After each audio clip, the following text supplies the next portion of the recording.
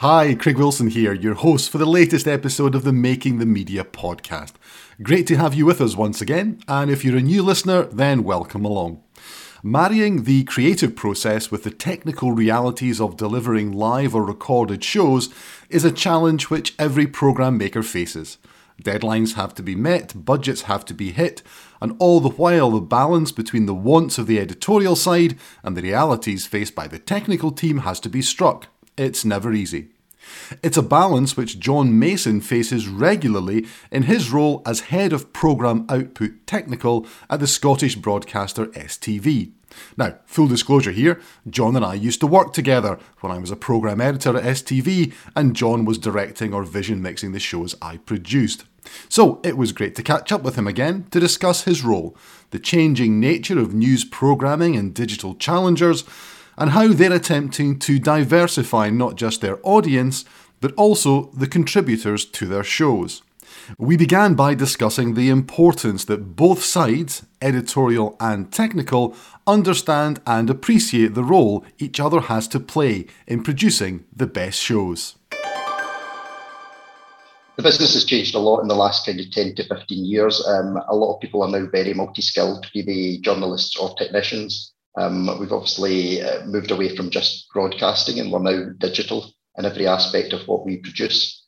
So there had to be a sense that journalists have good skills and have very, very good technical knowledge these days. They're used to picking up a camera. They're used to editing their own videos at home. And now they're used to being professional editors in terms of their own output. So there was always a danger that it was seen that they were maybe taking other people's jobs. In reality, what has happened is they supplement the technical crews that we have and allow us to do a lot more with the number of people that we can employ. We work to budgets, so everything has to be balanced in terms of costs. So the ability to have a lot of journalists who can pick up a camera and go out and film good quality packages and edit them is vital for us. But we have craft crews as well who are out there filming. I've been working on Sean's Scotland, which is a programme we do, which shows the kind of beauty of Scotland and the interesting people that live around the country. That's all filmed with a craft camera person, but we've got a shooting AP alongside who's filming as well. So there's a natural coming together of the different roles that we have in our newsrooms, and it's kind of important that the communication between both sides works and that everyone sees that we can work as a one big team to produce great programmes. I think it's interesting what you say there about the skill set that complements, the craft skills that exist. Do you think that goes both ways, that also on the craft side, people perhaps are learning from the other side who perhaps not thinking in the same way? Yeah, absolutely. It's really like when I was a director and a vision mixer to a lesser extent, I was really interested in the editorial. I'm a news junkie. I'll watch the news channels to silly times in the morning, particularly if the US elections are on. So I had a real interest in what was happening in the world and what we were putting into our programmes and how we were reflecting that. I'm keen that the technicians that work around me and with me are also keen on the news agenda, and their job is not to just sit there and help output a programme that they don't care about, because that's not the best way of working. I want them to have a passion for the programmes that they're creating. They're every bit as important as the journalists in getting these programmes made. And as I say, with the change in how we broadcast and the changes in digital, we're now using lots of material that we source online. They have to be able to find that. They have to know the best narrative that we're going to take and how to find the material that complements the filmed packages. So, John, I think what you've illustrated there is obviously the sort of passion that you have for the job, and then translating that passion into, the others that you work with. One thing, of course, that's changed a lot in the course of the last couple of years has been the increasing use of things like Zoom and Teams. Here we are on Zoom, doing this. And I'm interested in your thoughts on how that's changed the dynamic of some of the programmes that you do. Yeah, it's kind of been forced upon us for obvious reasons. We would have sent satellite trucks to people's houses to do remote interviews. We would have brought them into studios, and we still love doing that. Obviously, you don't get better than a face-to-face interview in reality. But COVID kind of forced us to find new ways of getting people on our television. So we had done Skype interviews before, but we were always maybe a bit snobbish about it and thought the quality is just not good enough. It's getting better and better. It largely depends on the quality of the camera the other person's using and giving them a bit of advice on how to frame their shots and light the shots. The Wi-Fi and broadband is really important as well. But we do interviews now that you couldn't tell the difference at times as to whether they've been in a studio in London or whether they're sitting in their apartment in London doing the interview for us. So the great thing about it is it's democratized the ability for people to get on TV. In the past, we would find that people couldn't come to the studio for very good reasons, for family reasons, just because of the distances they had to travel. So often you found that people in urban centres would be involved in studio debates and programmes, but those out in rural communities couldn't be quite as easily. It would be a big effort for them. So through necessity, we've started using Zoom, we use QuickLink, we use Skype, and we're getting a whole load of new contributors to our programmes on air. And in the early days of the pandemic, it's really how we kept the news going, because there were days that we were in the studio for hours at a time, talking people through how to do their first ever Skype. We had a great one with a man who I think he was in his mid-80s. And I remember being on the phone to him, talking to him and explaining, he'd managed to set up his Skype account and then explaining to him how to get the camera activated and how to get the best picture for us. And he was delighted at the end of it. He was going back to his book club to tell them all we'd done a Skype. It's great. You talked about democratising, but I'm interested in sort of diversity and inclusion, perhaps. It's had an impact on that as well.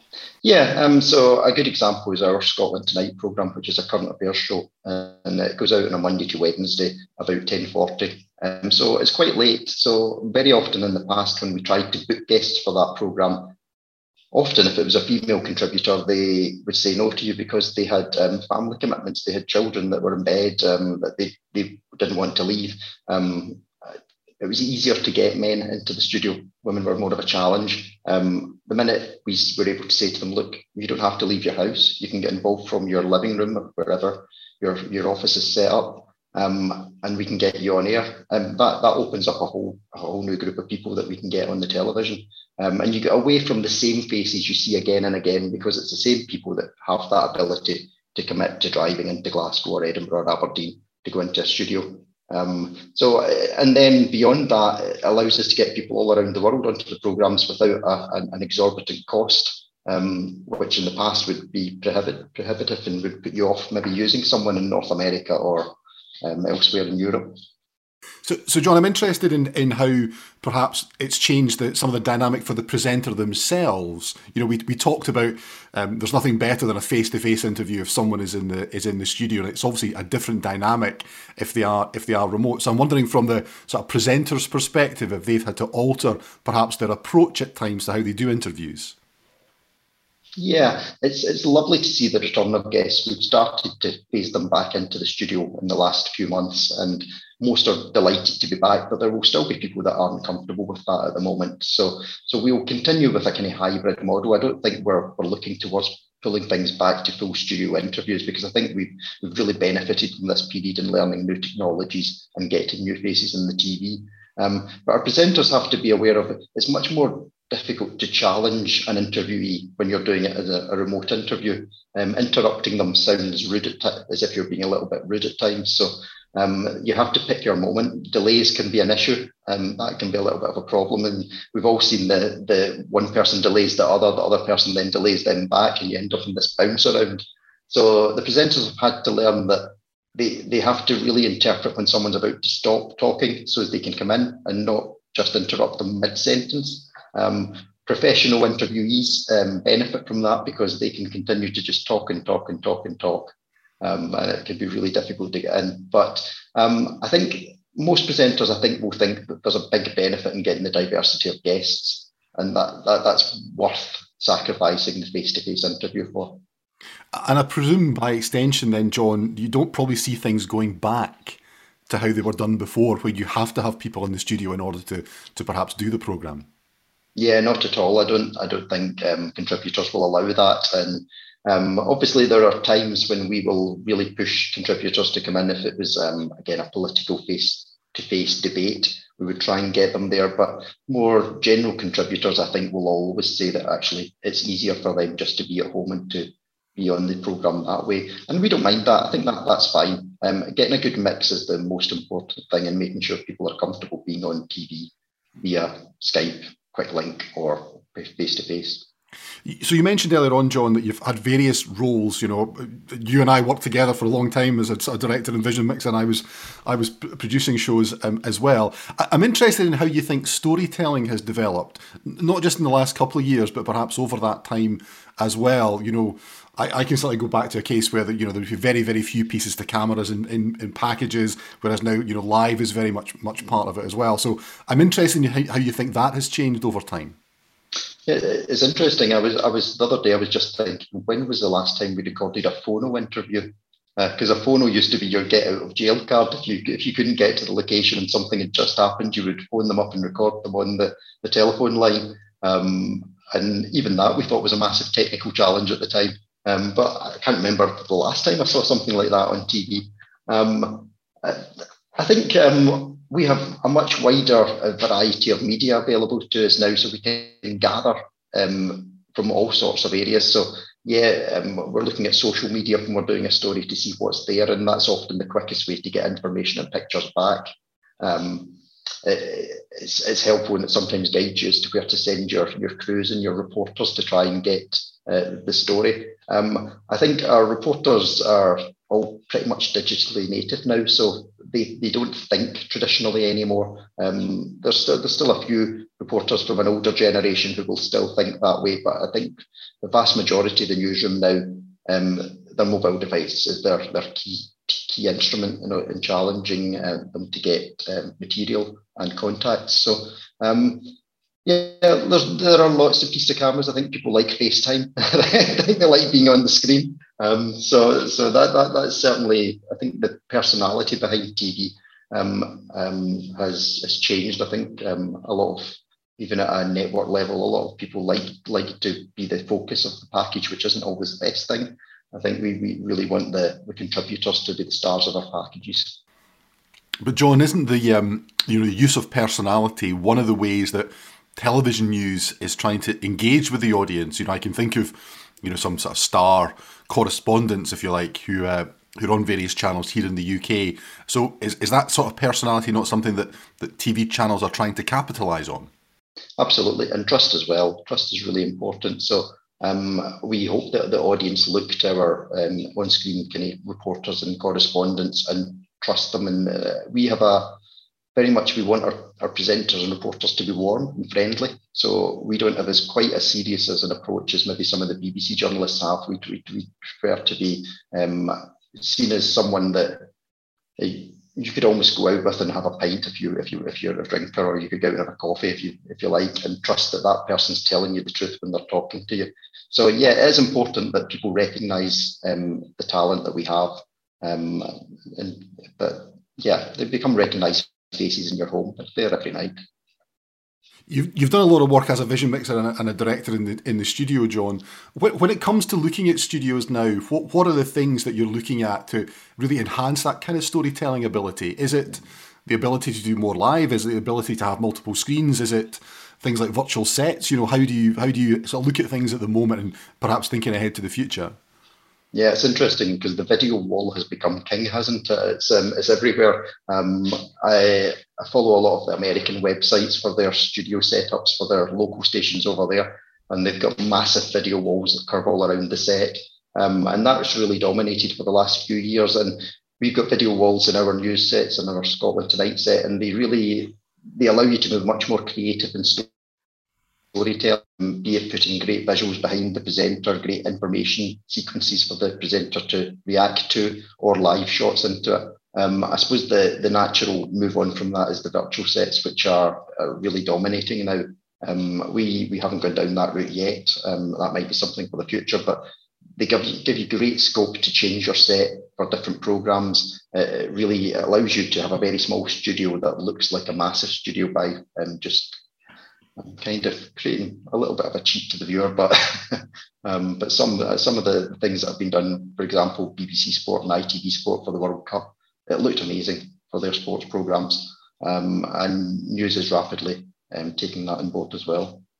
I'm interested in what you said there, John, that you look at stations in the US and you look at other places. What do you think are the kind of influences that you try to kind of absorb, I guess, to try to then bring that to what you're doing with STV? You're just looking for the best ideas, aren't you? So very rare you create something that's completely new. Most of the time, you're picking up tips from elsewhere. Our current Scotland Tonight set, we took some inspiration from a lot of areas, places like CNN, etc. Just looking at how they are doing it, and even a lot of the Asian stations as well. They've really beautifully created and designed sets that they're kind of aspirational for you to try and get something that is every bit as good as what they are doing. Often with a much smaller budget because they have huge budgets and resources available. But yeah, I just think it's exciting to see how sets have changed from when I first started in the business. They were very physical sets. They were often looked great on camera. You went round the back of the set and they were death hazards. And as we've moved on, we've kind of invested in technology. We've invested in higher quality sets because obviously we're now at HD, even 4K. You can have no blemishes visible. So we really try and get the best and try and make it interesting. Lots of different shots that will keep the viewer interested throughout the programme.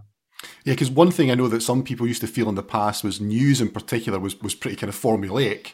You kind of blocked off how the show was going to go, and I guess that's to an extent that's what a news show is. But do you think there's more variety now than perhaps there was in the past? Yeah, well, for a start, there's more competition. There's new news channels getting launched in the UK every day almost. So you have to stay on your feet, and news is appearing obviously in other areas. People are getting their news from Facebook and Twitter. So as broadcasters, we have to be very aware that there is serious competition out there from existing competitors and from new challengers. So we really have to keep it fresh for the viewer. As I say, there is a sense of we always want the viewer to know who we are and to trust us. So we're not going to change our branding or our sets too often because we wanted there to be a familiarity about it. But even in the UK, the change that went through a few years ago where everyone went from sitting behind a desk to sitting on a sofa as part of news, it goes round in circles, doesn't it? Now everyone's back behind desks again. It's interesting. Yeah, I guess another element, and I see this when I've travelled around, is the various different ways that graphics are used. You go to, I've been fortunate enough to go to India at times. At times in India, it seems there's more graphics on screen than there is video on screen. So I'm interested in how you look to use graphics and again seek to, look at how other people are doing things and perhaps, incorporate those kind of things as well. Yeah, we had students across from the US a couple of years ago, and they came in to watch one of the programs in the gallery. And they were, where's your ticker tape? You don't have a ticker. But you're right. Graphics are really important. They give you a real power to change the visuals in your program and also to illustrate the story. So we really care about the graphics artists that we have and what they can add to the stories. We've got a good talented team producing that, but we tend to shy away from on-screen graphics. That's not a big thing for us in terms of, as I say, bugs and tickers, etc. It's a much simpler look that we use, and even in the last kind of 6 months we've refreshed the graphics and we've made the graphics all a little bit smaller, added a bit of transparency, and prior to that they were big chunky bars that blocked the screen and you lost a lot of the imagery. So graphics are a real friend to the producers and the directors in terms of how they can illustrate stories. So the tools that we have available now allow us to do things really quickly, and render times have come down massively, which makes a massive difference because in the past you would be waiting 2 to 3 hours to get your graphic rendered out for your package or for your studio elements. So again, in combination with the video walls, it just gives us an awful lot of tools available to us to make the program interesting. The way that the creative team have the time to do that, is that also partly driven by the fact that you use templated graphics that the journalists use as well, that they're not having to recreate absolutely every graphic on a daily basis? Yeah, absolutely. And we benefited as well from recurring stories, which you always get in the news agenda. So COVID's been here for a long time. Partygate's here in might be coming to an end, might be continuing. So you do refresh and reuse graphics from time to time. But the ability for the journalists to be able to template their own graphics just takes the pressure off at times, particularly at times when we don't have graphic artists in at weekends and the evening shifts, etc. They need the ability to produce maps, to produce quotes, etc. really quickly and get them on air. So it's vital that we have that combination of templated graphics and crafted graphics. But our teams, we have a good relationship between the journalists and the graphic artists, and good early planning for big projects to make sure they've got time to produce the top quality visuals that we require. That's the most important thing. Your job sounds like it's got a huge amount of variety to it, John, in terms of the type of programmes that you're working on, both the studio and you mentioned some of the other, sort of factual entertainment, perhaps stuff that you do as well. How important is that to you? It's great. As I said at the start, I'm very much a news junkie. That's my heart and soul. I'll always be interested in news, but the change of role that I've got now, allowing me to look at other areas. We've got various program launches coming up, so it allows you to be very creative. It's brilliant sitting and interviewing new people and getting them into the business and bringing fresh ideas in. So again, through the COVID period, we didn't have much of a churn of staff. And since things have started to open up again, we're getting a healthy rotation of staff in and out of the building, which is a good thing. You're always sad to see someone move on, but you're always happy to see them get that chance to move on and develop their skills and careers. So we're starting to see a turn in staff again. I've been heavily involved in a lot of the recruitment in the last kind of year or so. And it's so refreshing to meet these people that they're just so enthusiastic, and you're bringing them in and giving them opportunities. So I'm loving the fact that I get to work across a variety of programs. But it can be a challenge resourcing it all, because we're not a massive organisation, so it really is a challenge at times. And I guess as well, there's the here and now. You have to deal with the things that are on the go today. But I guess also, John, in your role now, you have to have a bit of an eye in the future as well. So are you looking at trends? Are you looking at other things and considering different types of programming or different ways of storytelling? Is that part of an ongoing process for you? Yeah, absolutely. So again, we talked about sets. I'm constantly looking at what other people are doing and seeing innovators in set design. I'm looking at how they tell the stories in terms of the graphics. I'm looking at how they introduce contributors to their programs, and how we diversify the people that are in our programs as well, because our audience is changing.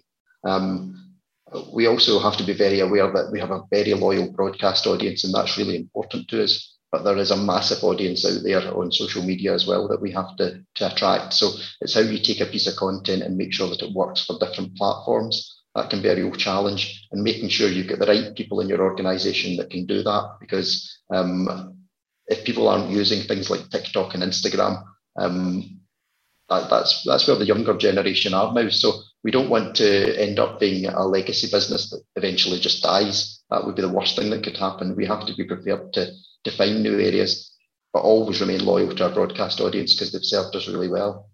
You mentioned Instagram and TikTok there, and we've spoken to a few people on the podcast, and it's quite interesting where Instagram and TikTok, come up quite a bit now. And I think, a few years ago, perhaps people wouldn't see those kind of platforms as the battleground, if you like, for news, but it is about telling things in a different way. And so the question I wanted to ask about that then, John, is that you come across as still having that great passion and excitement about the business, which I think is fantastic. Is it that kind of passion and excitement of these new things that come in? Is that really where that's coming from? Yeah, I'm not sure. I have to be really honest here. I'm not on TikTok. I know what it is, but I'm not on it.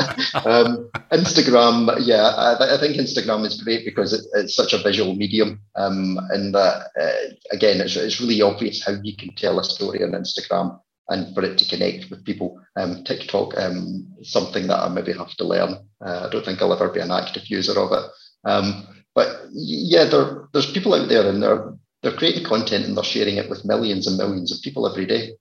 And to not be on that journey with them, you're quite naive if you don't think that that's where things are going. So you really have to be open to the kind of challenges of taking on new platforms, new technologies, to make sure that you remain relevant.